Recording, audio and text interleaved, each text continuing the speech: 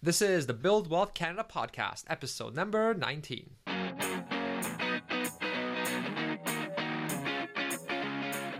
Welcome to the Build Wealth Canada podcast, where it's all about becoming debt-free, accelerating your wealth, and taking control of your money. Now, here's your host, Cornell Schreiber. Hey, it's Cornell and welcome to the Build Wealth Canada show. Today's guest is Alan Steinborn, who is an expert on helping others get out of debt. Now, if you're new to the subject of getting out of debt, one of the most popular and influential books on the subject is called Your Money or Your Life. And the book gives some great strategies on getting out of debt and actually has a step-by-step system that you can follow to help you get out of debt quicker.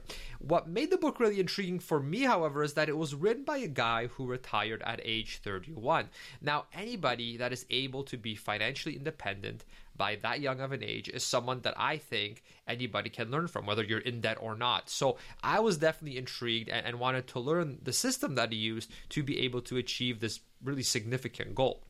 Now, one issue, though, that some readers have with this book is that the book is based on strategies that the author did around 1970. That's when he became financially independent. It's when he retired. Now, obviously, a lot has changed since then. For example, interest rates are a lot lower now, so we can't just put money away in something safe like a GIC and expect a good return indefinitely, in our retirement. Also, housing prices have been going up here in Canada quite a bit since then, and also thanks to the internet, we also now have a lot of other ways that we can invest. For example, it's now a lot easier in Canada here to become an index investor, which is basically what I do by simply buying entire markets through ETFs or exchange traded funds. So obviously, a lot has changed since then, and while many of the strategies taught in the book are timeless, what Alan, our guest on the show today, did is he took those best practices and he modernized them for this day and age. He also built a community online so that others on the debt freedom journey can help each other out and support each other. All right, so let's get into the interview and learn some debt freedom best practices from Alan. All right, hey Alan, welcome to the show. Hey, Cornell. Nice to have. It's nice of you to have me on the show. No problem. I'm excited to have you on. You're a debt getting out of debt expert, basically, in your field. And so I just want to start off and just get a little bit of a background on you. So for anyone that maybe hasn't heard of you before, can you tell us a little bit about yourself and really how you started helping others in this area of getting out of debt? Okay. Well, actually, I've been helping people in personal development and professional development for over 20 years now. And I've worked around the world and I've developed various personal development modalities. Personally, I've been debt-free since 1993. Nice. Congratulations. Thank you. Well, especially with all those temptations out there, right? That's quite the accomplishment, actually. You know what? Let me explain about that for a second. The temptations, they don't. I have a firm understanding about the value of debt freedom, and you can't put a temptation in front of me that's going to convince me that it's more important than my freedom. Mm-hmm. And so So since 1993, I've been debt free, and since then I've been able to live in 4 different countries. I've traveled around the world, all over the world, and I've worked all over the world. I have been able to start businesses and stop businesses and take crazy great risks and learn the saxophone and take years off of work and go back into work doing different kinds of work. And all of this basically because I've been debt-free. And so last year I met my partner, Jackie Beck, mm-hmm. and it just made sense for us to form an alliance and create a program to help people get debt-free. It's an epidemic. It's the average American, North American, south of Canada, has $70,000 of debt, and that's not even including mortgages. Yeah, that's crazy. Yeah. So based on that, we decided to create a program, and it's been baking in the oven now for about 7 or 8 months. And we have a pilot program going on right now. And so we're ready to launch July 4th. Very excited about that. That's great. Yeah, I remember seeing that number, the 70, I think you said 74,000 or so Yes. in average debt. And when I first saw that, I thought, oh, well, that's mortgages are obviously included in that because that's such a high number. And then I read the kind of, the asterisks, and it's like, actually, this is not including mortgages. So that's a very alarming number. It's pretty alarming. But it doesn't really give justice to the problem. It's easy to look at a number like 74,000 and your mind kind of goes numb. Mm-hmm. It's kind of like, like try to count to 74,000, walking in a circle, you'd never get there. You'd be drunker than a skunk by the time you got to 1,500, just from walking in the circle. Yeah. So 74,000 is a lot, but when you think of it in terms of your daily life, what it actually means to the choices that you have or actually don't have or even don't notice you have because you're carrying this debt, then you start to realize how alarming it actually is. Not the number, but the impact that number has on people's daily lives every day, the weight of that $74,000. Yeah. That's interesting. And yeah, it's interesting when I mentioned the temptations and how, good for you for not kind of falling prey to those, because you've got, the marketing companies spend millions, possibly billions on trying to get you to get out of that position and to start spending more and more and more. But I see your point, how you say, well, if the prize at the end is freedom, then that actually makes the temptations not so tempting, because that you have to give that freedom up to get that, that Porsche or whatever the case may be. And so you say, Cornell, you know what, I value freedom over a Porsche, let's say. I was able to live on a sailboat in Lisbon, Portugal. That's great. I've lived in a farmhouse outside of Paris. I lived in one of the coolest squat houses in Berlin. Mm-hmm. I have given workshops for free in Brazil. I've traveled around India. I couldn't do any of that if I was falling prey to the marketing gimmicks. Yeah. So it's not even close to tempting for me. Mm-hmm. So are you financially independent, or were you financially independent when you were doing all these things, or are you still do you still need to generate some sort of side income? How can you? You know what? Financial independence, mm-hmm. one degree of financial independence is getting debt free. Right. When you get debt free, it's really it's not that complex to survive. Mm-hmm. Like in today's day and age, if you're fortunate enough to come from Canada or the US and you have enough financial intelligence to know how to keep your expenses down, actually, I guess this is a long way of saying I'm not financially independent, mm-hmm. and I've always had to make money to survive, but it's never been a problem. Let me just cut it short. Okay. Yeah, that's great, because, sometimes we hear about financial independence, and a lot of times numbers start coming up, such as what does the size of your portfolio have to be in order to be able to kind of sustain a retirement or to be financially independent. And sometimes that number can be really, really intimidating, right? You hear some of these success stories of people retiring early who, had really high paying jobs and they stashed a lot of it away. And now they have a portfolio, worth $1 million, let's say, right? And that can be, that's inspiring on the one end, but at the other end, it's a bit, for somebody that's, let's say, making, nowhere near what those other people, they're not making six figures a year and putting away half of it, right? So, for kind of the more, I would say average person, or people that aren't in these really high income earning scenarios, that can seem a bit out of reach, right? So I really like your approach, how, well, you know what, you don't need that much to begin with, so don't get intimidated that you need $1 million or more necessarily. You have to earn an income, and that's okay, but that doesn't have to be that much. Well, for someone in debt, my first piece of advice is focus on getting debt free. Mm-hmm. It's a freedom in itself.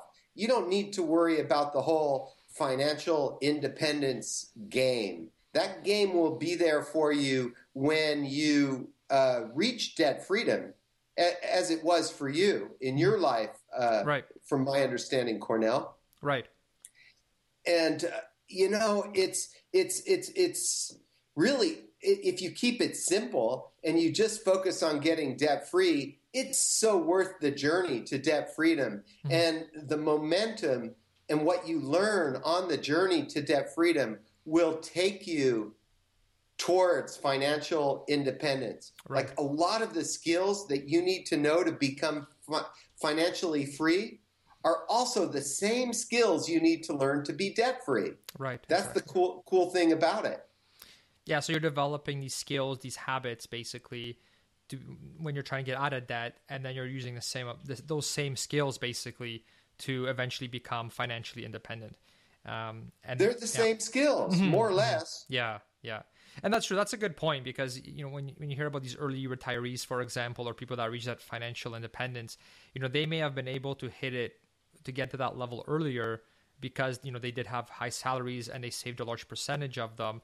But when they blog about how they do it and how they live day to day, for sure you'll notice that they don't live these crazy lives where they're just spending money left, right, and center. They're actually living pretty frugally a lot of the times, and living as someone that is trying to get out of debt, even though they aren't in debt.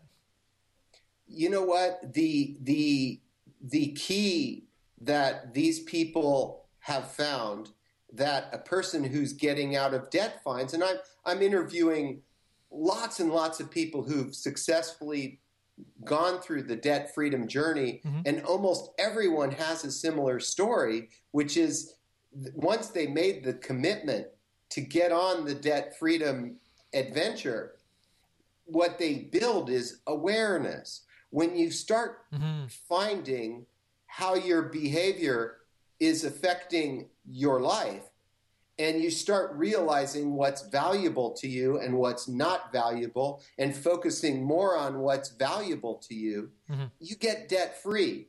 I'll give you an example. So when I graduated in 1990 with a bachelor's of business from the University of Texas. I got my corporate job in San Francisco, and I was just following what I thought was a successful life and spending a bunch of money without even realizing what I was doing, and going into debt. And actually, I had what you could call a breakthrough. I became aware of what I really wanted to be doing in my life, and I simplified it greatly and just lived off of a very small amount of money, because what I really wanted to do at that time was read, write poetry, and play saxophone. And so I got busy playing the saxophone and writing poems, and by itself, I became debt-free. So when I was working really hard for this corporation and not really following what I cared about and not paying attention, I got in debt. When I quit that job and I had saved up some money and I got some help, and I just was living a very simple life and doing the things I really love and value, the debt went away by itself. It was a very big lesson for me that showed me that the most economically prudent thing I could do was actually follow my heart. Right. Okay. Right. As opposed to getting caught up in sort of that, I guess, corporate culture of, mass consumption and spending and debt and all of that. Exactly. The externally referenced lifestyle, right, where you've got to look good for others. Yeah.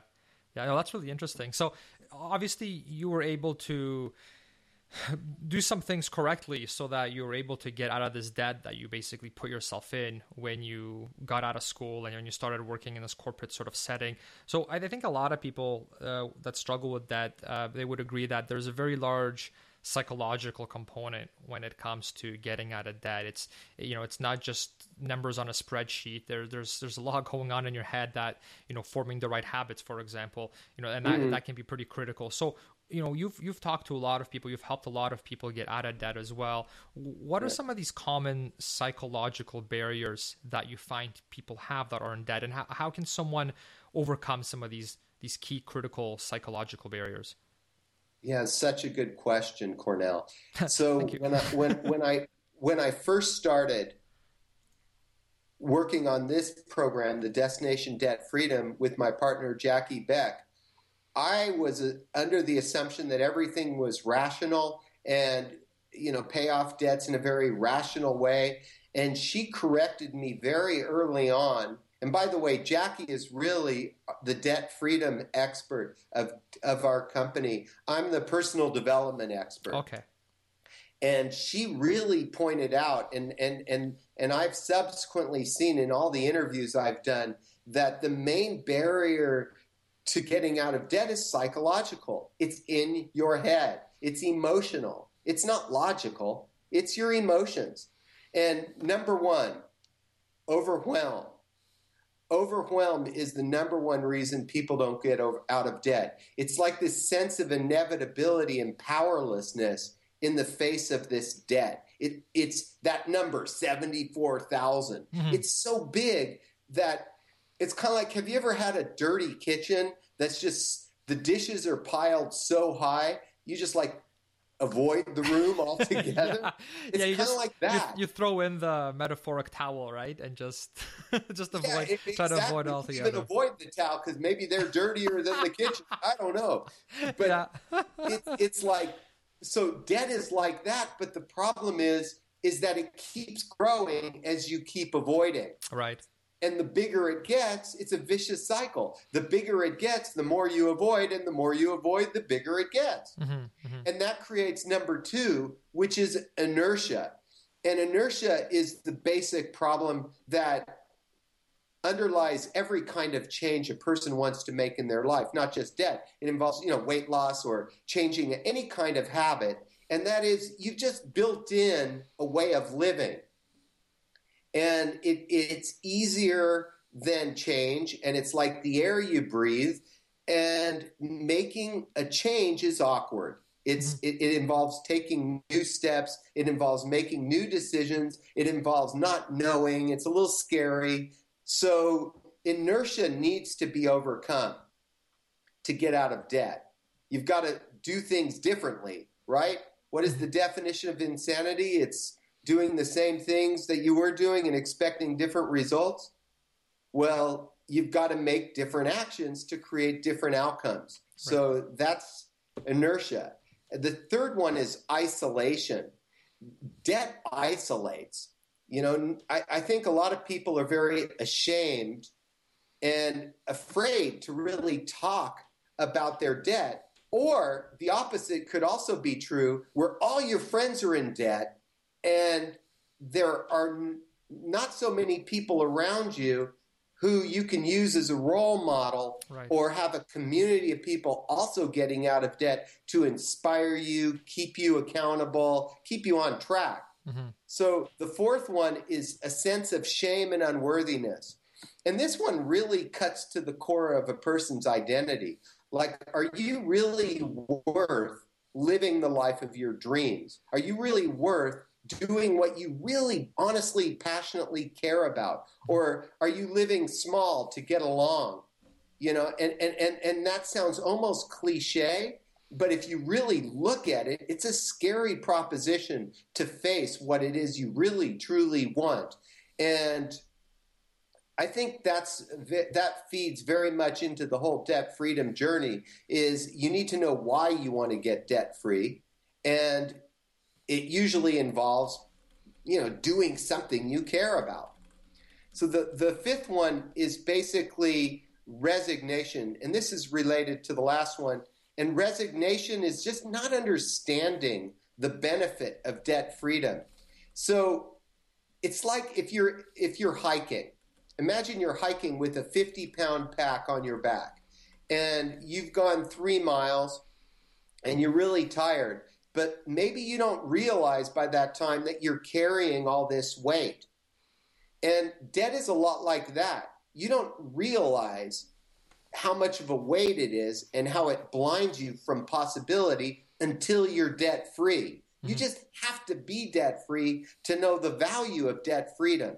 So that's really a tricky psychological problem, an obstacle to getting debt free is knowing the value of it. And so it's really important to hear from those who have gone the journey and can speak to the value of it. And the last one is, and this is a really tricky one, Cornell, and I'm really excited to talk about this one. It's this false sense of responsibility. So what do I mean by that? Well, you mentioned earlier about how the credit card companies spend so much money on marketing. Well, one of the really clever things that the credit card companies and also the student loan companies have done is they've made it a responsible behavior to stay in debt. So, for instance, you get, let's say you're $10,000 in credit card debt and you're paying 15% interest. Your minimum payment may be $15 or $20. And you think to yourself, well, I'm responsible if I'm making that minimum payment. I'm not defaulting. I'm a responsible person. So you feel kind of like you're being a good person.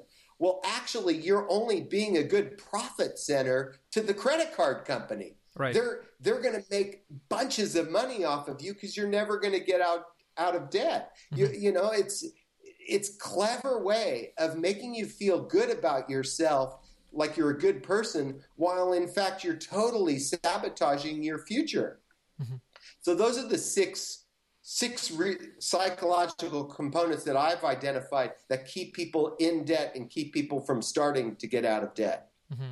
That's great. Yeah. And I like how you brought up how if you're around others who are also in debt, you know, how that can have a pretty sort of negative impact. And I think this links to the average. You mentioned the 74,000 sort of that the average person is in debt. So I think when you see numbers, you hear numbers like that, and let's say everybody around you is in debt as well, I worry that if someone's in that sort of environment, in that situation, that they might start thinking that debt is just a normal thing and a normal part of life. And, you know, and if you think it's normal, that there's nothing wrong with that, then you're very unlikely to change. Well, you know, what incentive do you have to change your behavior, right? It's very, very minimal at that point, right? So I think that's a really good point, is how, you know, how it's important to sort of get those role models, see those who have done it, and then acknowledge that this isn't a normal, just because it's the average, it doesn't mean that that's what you should be doing, right? So I think that's pretty critical. And I really like your point too about sort of the confidence, right? How if you have too much debt and you're to the point where you're getting overwhelmed by it, maybe you're throwing in that towel even, or you kind of feel that way a little bit. I can see how that that can really have a bad impact on your confidence. So maybe there's all these things you want to do, but then you're thinking, well, I have all this debt. Clearly, I'm not even. Maybe you feel I'm not even. Like, clearly I must have messed something up. Maybe I'm not smart enough or whatever, to get out of this debt, right? And so I probably can't do all these other things I want to do with my life. So I can see how it kind of holds you back in terms of confidence, where it's sort of this negative thing over you, kind of making you feel, inferior and making you feel worse, like you're worse than you really are, right? So I can see how that, paying it off can be a huge confidence booster. And I mean, just imagine paying off all your debt. Especially if it's a huge amount, right? I mean, you're going to feel so proud and confident after doing that you're going to say, well, if I paid off, let's say, the $70,000 in debt, sure, it might have taken me some time to do that, but I mean, that's going to really boost your confidence. I mean, if you can pull that off, what can't you pull off, right? It's awesome. It's such an awesome achievement. And actually, you start feeling that achievement way before you actually pay all of it off. You just getting on the path and committing to paying it off, and then paying off, just starting to treat it like a game and adding more and more to your pay down and seeing it come off the books, and it just builds in confidence, and you get clear on what matters to you, and you start saying no to what doesn't matter to you and yes to what matters to you. So actually, the event of getting debt free is really almost secondary to the journey of becoming debt free. Mm-hmm. Yeah. No, for sure. And I remember when when we were working on getting mortgage free, I remember gaining this extra sort of confidence and momentum and even just pure joy when I would go on that online calculator on the banking website, and you could put in how much are you prepaying that month. So I would put in how much I'm going to prepay on top of my regular mortgage payments, right? And when you put that in, it would tell you, okay, if you put in, this many $1,000, you're going to shorten the life of your loan by X amount, right? Yeah. And then you can take it further. You can see, well, how much am I going to save in interest now that I've done this, right? And so I just remember it being such a psychological boost when I would put in that figure and it would spit out and tell me, hey, by the way, you've just decreased your mortgage by 8 months. From this one payment, right? And I thought, wow, I found that so motivating, right? Because I'm like, wow, one payment, 8 months, this is amazing. Like, I should just keep doing this until we're down to zero, right? And it's then, awesome. So kind of did that. And then, in less than 6 years, we basically paid off our mortgage, right? And I remember that being a really, really motivating thing to see that. So yeah, I definitely encourage people trying to get out of debt, whether it's mortgage or not, to look at those numbers and see what an impact it has when you do pay it off. Because you'll very clearly see that you're on the right track when you see that number go down. For sure. Beautifully put. Mm-hmm. Yeah. No, that's great. So can you tell us a little bit more about the methodology that you use? I mean, I know you based it off another program, but then you've also modified it because the program's kind of a little bit older now, right? So you've modified it for sort of the modern age with all the technology that we have now. Can you tell us a bit more about the methodology that you've used for your program to help others get out of debt? So really, yes. And if you think about what we discussed earlier, the overwhelm, inertia, isolation, shame, resignation, what's needed to get out of debt is you need, first of all, a community. You need a team of supporters that won't let you quit. Mm-hmm. And you also need experts who have been there and done that and can show you how to do it. That's really important. And the basic, so what we've done is we have a community, we have a team that we put you on, a team of supporters, and then we have a methodology that is you learn some financial skills and some debt repayment skills that are really pretty basic. They're really pretty simple. But the real thing is these skills can be found in books. They can be found on blogs. There's nothing very mysterious or mystical about them. The technology and the power of the technology is greatly exaggerated. It's not that important. What's important is you've got to make a commitment to getting debt-free. There's no app that can make this commitment for you.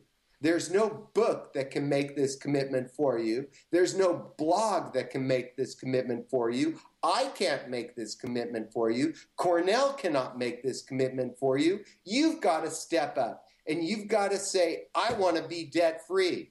Mm-hmm. And that's your first step. And that's what we do. We help people to see it as a first step whether or not they really want to be debt-free, whether it's really for them. And if it's not, that's fine. If you're not ready to be debt-free, no problem. No blame, no shame. Go on your way. But if you really kind of want to be debt-free, the point is to firmly say, I want to be debt-free. Like really own it. Because when you own it, then you're willing to take the steps that are necessary to make it happen. You've got to make the choice. All the tools, all the gurus, all the books, we could have Warren Buffett giving you an hour of his time every day, and you're still not going to get debt-free if you don't decide to do so. Mm-hmm. So that's number one. Number two, once you've made the decision, this is the number two step. It's really the number one action step, and it's so basic. It's called no new debt. That's it. No new debt. 3 words. That's pretty cool. No new debt. This is the most simple methodology. Just commit to no new debt. And that by itself, if you're making money and bringing in money, that you don't create new debt is going to go a long way to helping you pay it off. Mm-hmm. Okay, number 3, you create an emergency fund for yourself. And this can be done really, really easy. In fact, we have a way of creating an emergency fund on our website using Digit, where if you sign up through our website, we'll give you $5 to start you off on your emergency fund. You can create an emergency fund without even trying. It literally, they take money from your account and put it into another account automatically, pennies by pennies, and it adds up really quickly. But it's really important to have money for those unforeseen circumstances. So as anybody who's in debt can tell you, every expense is an emergency. Mm-hmm. And so it's important to collect some money so that you don't have to go back into debt and credit when those emergencies show up. Mm-hmm. Now, in terms of the emergency fund, there's different sort of methodologies of different formulas people use to calculate that. What's one that you found works really well for you? You know what? We're okay. I'm gonna let you talk to Jackie Beck when you interview her about mm-hmm. the actual details. Sure. What I just want to say is the methodology that works is mm-hmm. to open up an account that you don't touch. That's simple. Mm-hmm. Let's keep it really simple. It's too easy to get caught up in best methodologies, best tools, best interest rates. If you want to get out of debt, open up an account, do it with Digit, do it on your own, create a little separate savings account and just put some money in there. That's the best way, okay?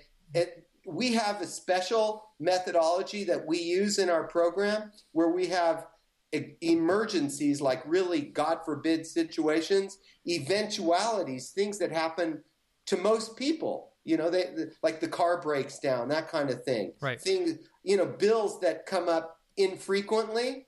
And then we have, it's also kind of an emergency if you want to take special money for special purposes, like, I want to go on a trip. And that's not technically an emergency, but really, when you think of an emergency fund, it's just money for unforeseen circumstances. Those could be negative or positive. And so just basically planning for those and putting money aside for them. It's that simple. Mm-hmm, mm-hmm. Yeah, and I know what you mean. It can be a complex thing, right? Because there's the emergency fund, like, for if the car breaks down, like you said. But then there's you can get more complex too, and you can start doing calculations. For example, if you own a house, well, our roof is X years old, it's likely to need replacement by this particular year. So how do we build up an emergency fund now to be ready for when that happens, right? And then you apply the same thing to other things like your furnace, for example, right? So there's all these different there's sort of the simple method that I've heard where, you save X% of your monthly, so you have X months of monthly expenses kind of stashed away. And then there's sort of the more complex one where you've got people that actually have spreadsheets built where they model, I've heard that too, right? Where they model it out, right? Yeah, it's popular with engineers, right? So they'll have the spreadsheets, and they'll say, okay, well, likely my roof is going to leak between this and this year. So I need to save X amount per month now. And that's allocated to the roof fund, right? So, both ways can be effective, right? I guess it depends on the person. And I guess the danger is if you go too complex right away, you might never finish finding out that number. And then you don't even have an emergency fund, right? So maybe it's a good way. I like your approach is, okay, start the emergency fund, get it going, get some traction, get some momentum going, right? And then, once you've got that habit where you're stashing a certain percent away in your emergency fund, then, okay, I've got the habit's built. I'm doing it effortlessly now. You can automated too, right? Where it just withdraws a certain amount from your bank account to another one, which is just your emergency fund. And then, okay, now maybe we start optimizing it. We start looking at these other things. But no, I like your point how, because I'm a details guy and I like to go, I'm the guy that will have the spreadsheet, but I fully recognize the fact that, that's not necessarily the best way to start because it can be paralyzing too if it's kind of too overwhelming, right? You need to get that momentum going, get into that habit, and then you optimize. So yeah, what? I wouldn't, if you're in debt, just open up an account. Don't get complex. Just start. Then later you can get more detailed. Just start. The key is just start. Yeah. And then Alan, in your program too, I mean, this is another area where there's different schools of thought. So some will say, okay, your emergency fund, start saving that up after you've already paid off all your debt, or paid off all your debt except for the mortgage, for example. Do it then. And then there's others that will say, no, you want to do your emergency fund kind of right away so that you always have that cushion. What approach do you guys take, and what's kind of your logic behind it? You know what? We believe in starting the emergency fund right away. Yeah, it goes very parallel with the idea of no new debt. Right. So we want people to get away as quickly as possible from the idea of using the credit card as an emergency fund. Right. Because when you use a credit card as an emergency fund, let's say the emergency is $100. Well, it's not $100. It's $100 and whatever the interest is, which could double it to $200 or $300. So that's part of it. And the other part is the psychological part, like really the commitment to no new debt. Right. The more solid that is, the easier it is to get out of debt. That's why we like to have the emergency fund created up front. And then there's yet another aspect to this, which is, and this is something that a lot of people can appreciate, it's much easier to make money than it is to hold money. And when you create an emergency fund, you're starting to learn how to hold money and save money for a certain purpose. And just learning that one basic skill is going to help you for the rest of your life. Right. Because maybe someone is in that habit where they're living paycheck to paycheck and they've been doing it for a certain amount of years. And so just the thought of having money just sit there, even if it's on an interest or it's invested somewhere, it might be foreign to them really, because they're just used to doing this paycheck to paycheck approach. So I see your point about, okay, you do kind of want to open yourself up to getting used to that, to being used to that. Okay, I'm not supposed to spend every single penny that I earn. I actually should be putting in an emergency fund. I should be investing it, should be paying off debt, etc. So yeah, no, that's really interesting. Yeah, it's interesting to get your take on it, right? Because kind of I look at it, by default, I always look at it sort of from the financial side, right? And I'm kind of like, well, I look at the opportunity cost, right? And okay, well, if I've got X $1,000 in an account somewhere and it's barely earning any interest, right? In fact, it might be losing money once you factor in inflation, right? Then I say, well, I should be investing that money in there. And then if an emergency comes along, then, sure, have a bit of a cushion, but then maybe use the home equity line of credit to supplement that if necessary, and then pay that off next month. So I kind of look at it that way because it would bother me to have that money just sitting there, not earning much of a return. However, I completely see your point about how that's kind of, you're playing a bit with fire at that point, because so that was kind of the counter argument, right, to what you're saying, or the counter, but it's dangerous, right? Because now you're relying on debt again. You're basically going against the whole no more debt philosophy. And if you've had problems with debt in the past, you might start digging a deeper hole than you ever were in to begin with. So I see your point. First, learn how to be financially intelligent, and then you can make those kinds of choices. Right. Yeah, that makes sense, right? You need to kind of develop those habits and yeah, like you say, get used to saving money and having money set aside and having that emergency fund. And then, okay, see if maybe you want to go fancy like that. Maybe you don't. Maybe you want to push it harder. But in the beginning, if you're dealing with a debt, if you're that person with $74,000 in debt, or I would even argue any credit card debt, right? Because that you're not paying off fully every month, then, this isn't a game. This isn't you shouldn't be playing with fire in that way. You should be sort of doing the conservative thing to establish those good habits and get out of debt as quick as possible. Keep it super simple. Yeah. It's mainly psychological. It's mainly about getting into action and just taking good steps. Later, you can make new kinds of choices, but for the moment, it's all about developing awareness, developing good habits. Yeah.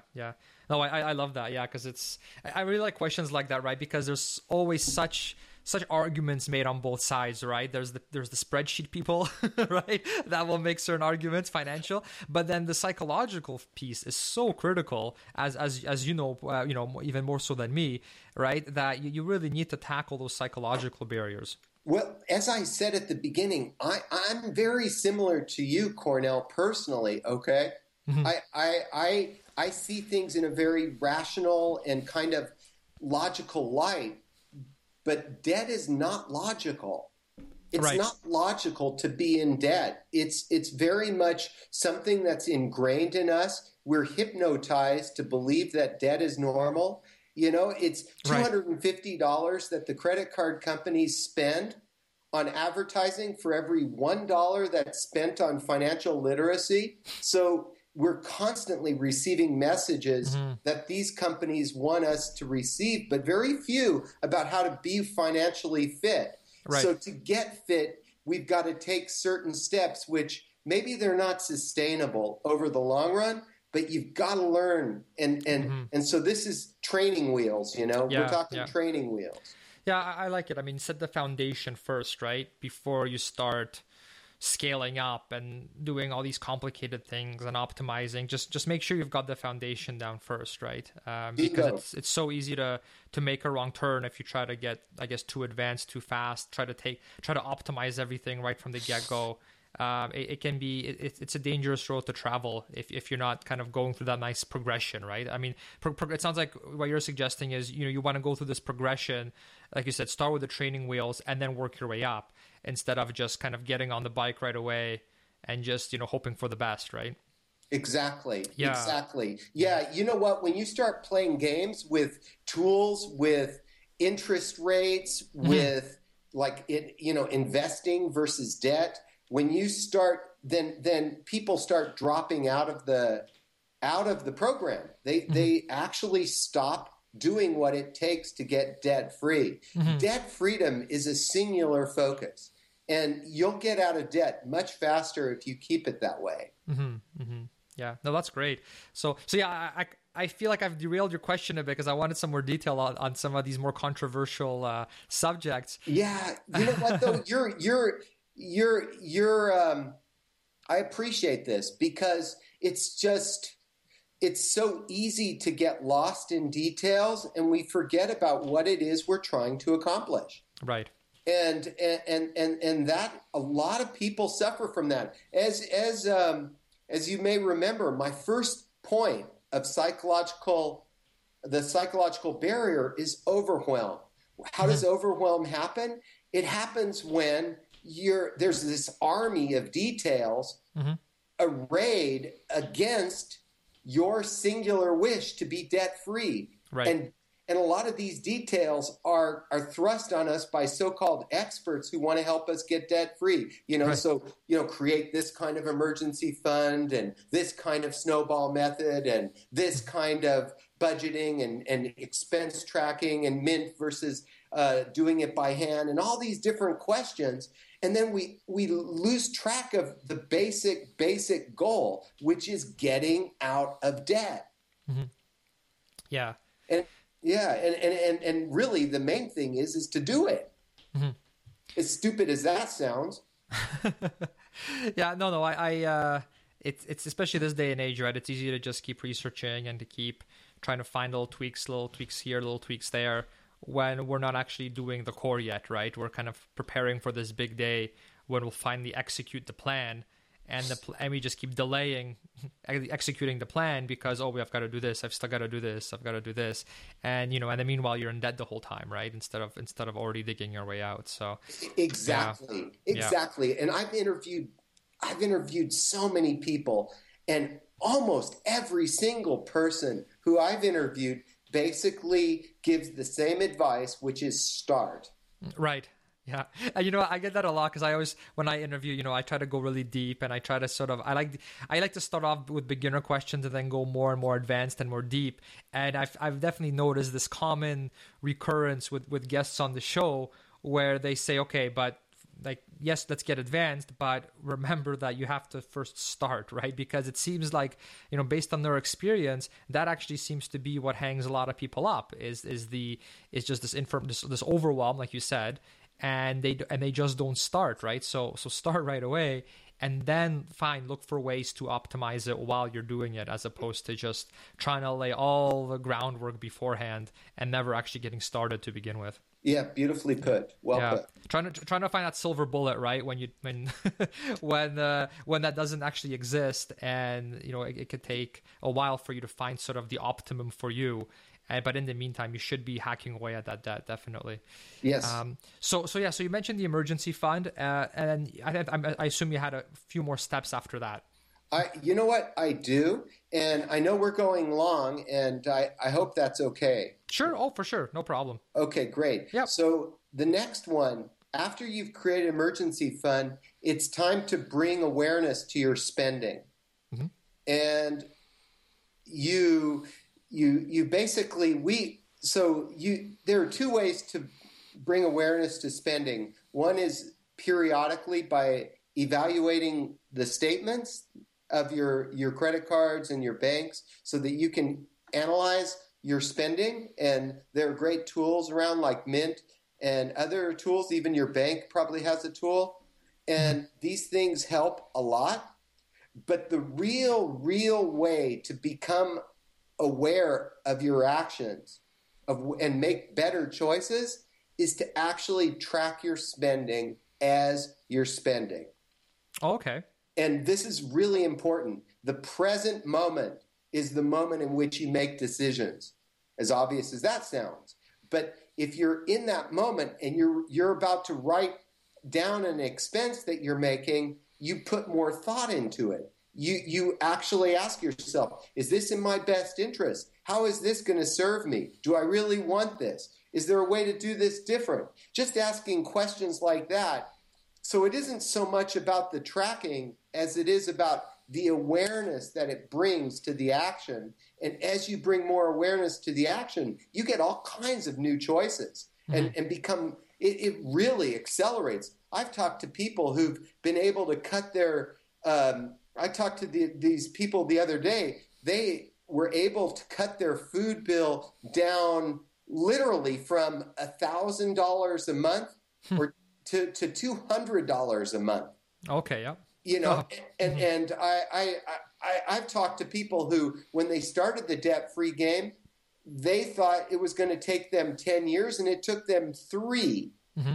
And it's becoming aware of your expenses as you do it that is the silver bullet or the magic behind the madness, if you will. Mm-hmm. It is what accelerates your debt freedom journey.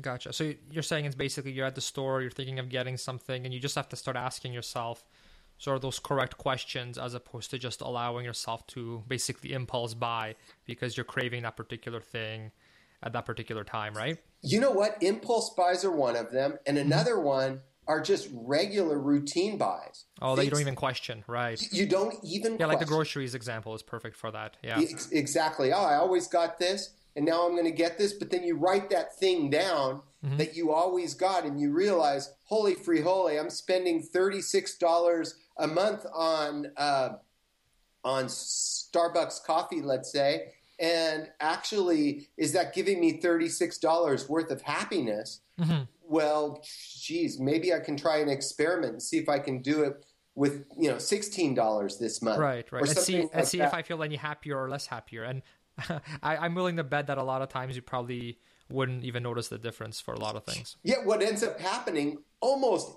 invariably is you find a more creative solution that makes you happier. Right. Exactly. Yeah. So yeah, some of these questions to ask yourself before the purchase, I I was reading a little bit about sort of your program and kind of where you got the methodology, and I remember reading how part of it got inspired by the book Your Money or Your Life. Oh, it's great. And one of the things that I found that they, just speaking of kind of the questions that you should ask yourself, right? And one of the things that I remember they mentioned in the book was how you find out what your actual hourly rate is. Yeah. And it's not as simple as taking your salary and dividing it by 365 or however you want to do it. It's actually including other things like the gas you pay for the car to get to work, the price you pay for the car, for the oil change, sort of, the time you spend getting ready for work, right? Because if time is money, then, if you're spending half an hour to get ready for work, well, that's worth something too. So you calculate every single little thing that you have to do, even before you get to work and after you get to work, like the commute and everything, to find out, well, what am I actually earning per hour when we include all those hours getting ready for work and all those extra expenses. And it was interesting because I think in one example, it was something like if you make $50,000 a year, then depending on your circumstances and where you work and all that, you might be making as little as $8 an hour once everything is actually factored in, all these little expenses. Yeah. And I thought, so that, to me, that's a really kind of eye-opening moment, right? When you really factor in all those extra things. And then to get back to what you said about asking yourself the right questions. So I thought that was an interesting way because then when you go and buy something and something is $16 and you're making that $8 an hour, you have to ask yourself, okay, I have to work 2 hours to actually get this, right? So is this worth 2 hours of me working, right? And I think that's such a powerful question. If you ask yourself that, that can really change it, right? Like, is this going to, if you get something more expensive, like $100 thing, is this really worth that many hours of happiness? That many hours of work? Is it really generating that much happiness? And for sure, the answer a lot of times I would say is no. Like you wouldn't want to trade that amount of time in terms of freedom for such a material item that's going to give you pleasure for, usually it's a few days before you get used to it anyway. Exactly. Yeah. So that's great. I'm glad you brought up about, the questions to ask yourself, because that was kind of one that really kind of spoke to me personally about a nice, like, practical thing you can do to really save yourself some money. And I remember actually doing this even before learning about the book when I was much younger in high school, when you're making slightly above minimum wage, right? And then I just remember like, wow, I think at the time it was something like $7 an hour, which was actually like above minimum wage, believe it or not. And then, but then I remember going to a store and I'm like, well, if this thing is $60 and I'm making $7 an hour, and that's not even including, taxes and all that. Wow, that's actually really expensive. So and then you get older and you make more money and that you stop questioning that, I think. But I think it's really healthy to keep thinking in those terms, and including things like your commuting costs, your car costs, time to get ready for work. And that really, I think, puts things in perspective. It's true. Yeah. Especially when you can do some things that cost no money, like, playing with your children or maybe going on a bike ride, right? And you look at how much fun, like if you like riding a bike, I do, so I use that as an example. But, you compare something like that to, versus this material thing, it's no contest, It's really true, the statement that the best things in life are free. Mm-hmm. And it's such a cliche. And, again, it's really all a matter of basically thinking for yourself. Are you going to think for yourself, or are you going to allow the marketing departments to think for you? Right. There's a whole army of guys in white coats in Silicon Valley, figuring out how to convince you of stuff for their purposes. And are you going to think for yourself about, what do I really want? What do I really care about? Mm-hmm. And then making the steps to make that a reality. That's what it's about. Right. Yeah, no, for sure. I couldn't agree more. Yeah. So let's keep going. What are some of these other steps? All right, great. Well, as we said, so basically, the first step, you make the decision to get debt free. The second step, you create that emergency fund. Mm-hmm. The first step, and then step 1A is no new debt, new debt, no new debt, no new debt. And then you create that emergency fund, and it can be really done easily, even automatically, through something like Digit, where they just take a few cents from your your bank account and put it into another account that you just leave alone. It can be really simple, and we say start simple. Become aware of your actions, track your spending, look at your account, look at your credit card statements or your bank statements every month, and evaluate each expense. Yep. And so that leads you to the next step of making better actions. Then we have the method that we use to help people get out of debt, which is a snowball method, which is you collect all your debts together, and you choose one that you're going to pay off. And I'll just cut to the chase here. There are different schools of thought on how to do that. Yep. Let's don't even have the conversation. That's like a 20-minute conversation at least altogether. We're not. Save your money, people. Don't go to the show. Don't have the conversation. You choose whichever one you want to pay off for your reasons. We recommend choose the smallest one. Get a victory. Right. So, but whatever you choose, fine. Yeah, it seems like there's three main ones, at least that I've heard. There's the one. I'll go real quick, just because I think some people might want an example. So we've got the one which is pick the smallest one because you get that psychological boost, you get that momentum going, right? That you're actually paying off debt. So there's that one. Then there's the other approach, which is get the one with the highest interest because you're paying the most for that particular one. And then I've even heard one where someone said, well, pick the one that kind of hurts the most, right? The one that's really bothering you, like if you have like gambling debt or something like that, maybe you get rid of something like that first, just because that's also gonna let you sleep better at night. It's gonna also give you that psychological. And so, all right, I won't go into more detail, but those are three that I heard that I kind of hear. Well, that I hear repeated quite a bit. You know what? Beautiful. Different ways. And if you're listening to this and you're asking yourself how to pay off the debt, you choose one of those three that Cornell just described. So one is based on interest rate. So you pick the one with the highest interest rate. You pick the one with the smallest debt so that you can get a victory, or you pick the one that pisses you off the most. Right. And that way it just feels like, I'm not going to get really sick and disgusting here, so I'll leave out the analogy that was coming to my mind and instead just say it's relieving. It's relieving to get it out. But if you don't know what to do, then just choose the one with the lowest interest rate. Mm-hmm. Like, again, the main thing is starting. So you pay – what it is you pay the minimum on all of the different accounts, and then you put as much as you can into the account that you're focusing on until it's paid off. Right.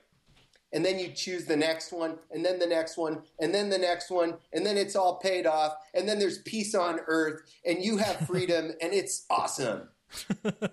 Something like that. All right. Okay, that's great. So are those all the steps then? You know what? Then no, there's a few others, and one is you have to know that there are going to be setbacks, and so be gentle with yourself when there are setbacks, and have a community to help you get back on track, and you should have a community to keep on track as well, and also plan in once you have enough money in your emergency fund to handle expenses, you should reward yourself periodically. Take breaks. Plan it. Go to dinner. Have a good time. Don't just go all in and burn yourself out. Because you need to stay the course. You need to go all the way. And you need to make it sustainable. It's not a sprint. Mm-hmm. Yeah. Yeah, exactly. I mean, you need to make it sustainable, right? You're working pretty hard at this, so you do need that sort of that reward, like you said, right? Because you don't want to lose track of why you're doing all this in the begin with, and you get discouraged, and we're working hard at this forever, and you feel, and you still have some to show for it, but you've been depriving yourself of all these things. So no, for sure, you definitely want to reward yourself a bit too. I've heard that over and over again, just from different experts, because it's hard, right? Like, even this goes for anything, right? Even like a diet, right? Every once in a while, you do want to reward yourself because it's just so difficult. Others will even say impossible to sustain that level of discipline indefinitely, right? You have to, you got to have a bit of a balance. You know what? Actually, I'm going to go even further, and I'm going to say that you had fun. You had fun when you looked at that calculator and you saw. Yeah. And this is really important, people. You want to have fun with the process. I know it sounds crazy, and I even look a little crazy. I got my hat on, my hair, it's going a little wild. Cornell wanted this video, so here I put it together. Maybe you're not seeing me because it's a podcast and I feel relieved, but whatever. The point is that you've got to have fun with this. And it is fun. Once you're on track, I know this it sounds like I'm giving you a load of whatever, but it can be fun. It can really actually be fun to get out of debt. You treat it like a game, and you figure out how to optimize your spending and how to make extra money on the side. And, you create goals for yourself and see if you can exceed those goals. And the whole thing can be a blast. Mm-hmm. Mm-hmm. Yeah, that's exactly what we did to get mortgage free so quickly. It kind of, treat it as a game. I used Mint to track everything. And then, if something isn't optimized or, we're slipping in one area, you kind of try to strategize, how are we gonna tackle this? How do we prevent this from happening? And I remember I even started a side business as well, which still exists to this day, to help pay it off even quicker, right? So it's kind of, like you said, it's fun. It's, you start strategizing, you start thinking about all these kind of fun ways, and then you put in that calculator how much you just cut your debt by putting in that certain amount that you've saved that month. And it's a really, as nerdy as it sounds, it's a really great feeling, and it's psychological, right? I mean, you need that to get going, I think. Oh, it's so much fun. And it's, you know what? It's like everything in life. It's just a moment of your life, and you treat it like a moment. It has a beginning, it has an ending, and it's your responsibility in how you treat it. And and it doesn't have to be this purgatory of sacrifice and misery until you finally debt free, and you're a bad person and all of these things that we hear. It's not like that. You can treat this as okay, I'm on an adventure. It's a quest. I'm with my group of people, and we're going to conquer this thing. Right. And you do, and then it feels awesome, like you said. Mm-hmm. Yeah, no, that's great. That's great. So yeah, Alan, tell us a bit more about your program. I mean, one thing that I find particularly interesting about it is how you actually build a community, of experts and of others trying to get out of debt, and you work all together kind of as part of a team, which I think is really nice, because maybe you don't have anyone around you that's there to sort of support you, or maybe you don't have that positive role model or have that expert, or it's so much easier if you have that group of people and you're all striving towards the same goal and you're all encouraging each other. So yeah, tell us more about kind of this community and this course that you've built. Awesome. Yeah, you know what, thank you, and you put it really well. And it's hard enough to get out of debt, but it's almost impossible to get out of debt by yourself. It takes a team, and that team may be your significant other. It may be a family member who you trust, who's also on the same journey. It may be a friend, or it may be just people that come together for that purpose. So what we've done is we've created Destination Debt Freedom, and Destination Debt Freedom combines the best, most proven methods to help people get financially, or rather debt-free and financially intelligent, like the real basic steps, many of which are discussed here in this time together, Cornell. And so those skills are great, but it's not enough. You got to get started. You got to get on track, and you got to stay on track and go all the way. and have fun going all the way. So what we've done is we've made it fun with our program, with our methodology. We put you on teams of people where you check in regularly. And that's really important as well, so that you can be acknowledged when you achieve even little steps and set goals for the next steps and build momentum. And all the way, not just a course, it's a course of 21 days only, but then your team stays with you for as long as it takes till you get debt free. That's great. And then there's an online community, which is a forum where people talk about various ways to save money and make extra money. And we offer special opportunities with partners who, where you can save money on various things. But primarily, the number 1 and 2 aspects of our program is the course and the team that will walk with you the whole distance. That's great. That's great. So what is that link one more time, Alan? What is the link? The link, if you want to go check out your... Yes, the link. And we hope you want to check this out. And the link is destinationdebtfreedom.com. So you go to destinationdebtfreedom.com and sign up. And we are going to be offering a free webinar, which will be made available in mid-July. And so you want to sign up so that you can get the free class. And that will be taught by my partner, my lovely partner, Jackie Beck. So that's what we got. Okay, that's awesome. And then you guys run it as kind of a course that reopens every once in a while, right? Like you bring these teams together, I believe, right? And then it closes, and then it reopens again in the future, and then you start matching the teams and building the teams that way. Is that how it works? Yeah. We open the program for a certain number of participants, and then we close it. And the reason why we do that is because we need all of the course members to start at the same time, right? So that they can be at the same steps, and they can, you can start a team, being in a team with your classmates and that sort of thing. Yeah. Oh, that's a really good idea. I like that approach.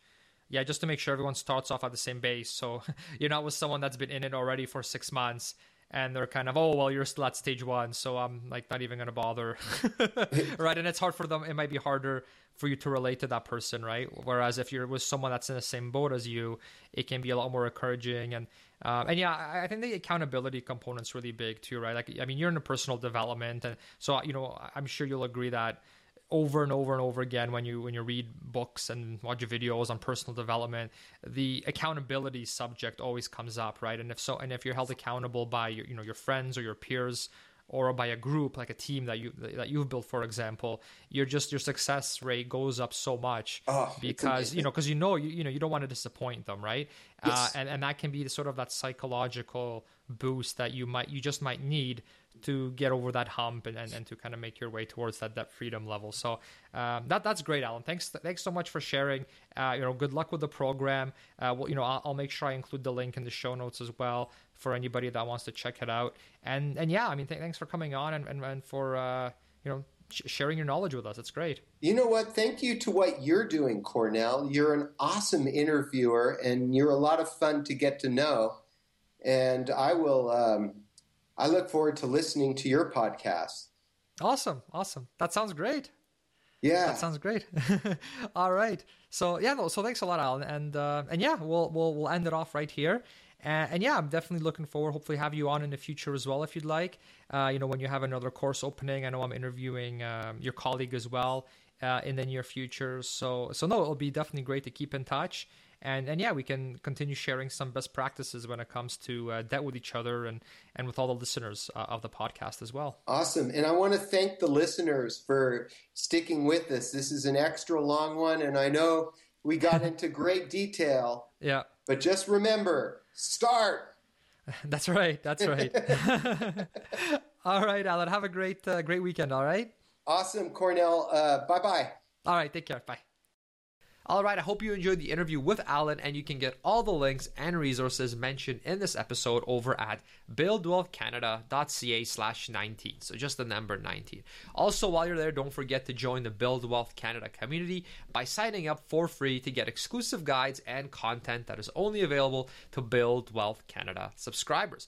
Also, as a subscriber, you'll be the first to know of any giveaways that we will continue to have on the show, where you can win some great prizes from the many expert guests that we have here on the show. Lastly, if you are an iTunes user, I'd really appreciate it if you gave this podcast a rating. It helps a lot in getting great guests on the show. And if there is a subject or a guest that you would like covered on a future episode of the show, you can leave that iTunes review, and right in that review, you can add what you'd like to see, and I'll definitely check that out and include it on the next show. Or if you're not an iTunes user, you can email me or tweet me or get in touch with me however you'd like, and I'll do my very best to cover your question on a future episode of the show. All right, so thanks in advance. Have a great week, and I look forward to hearing from you soon. All right, take care. Bye.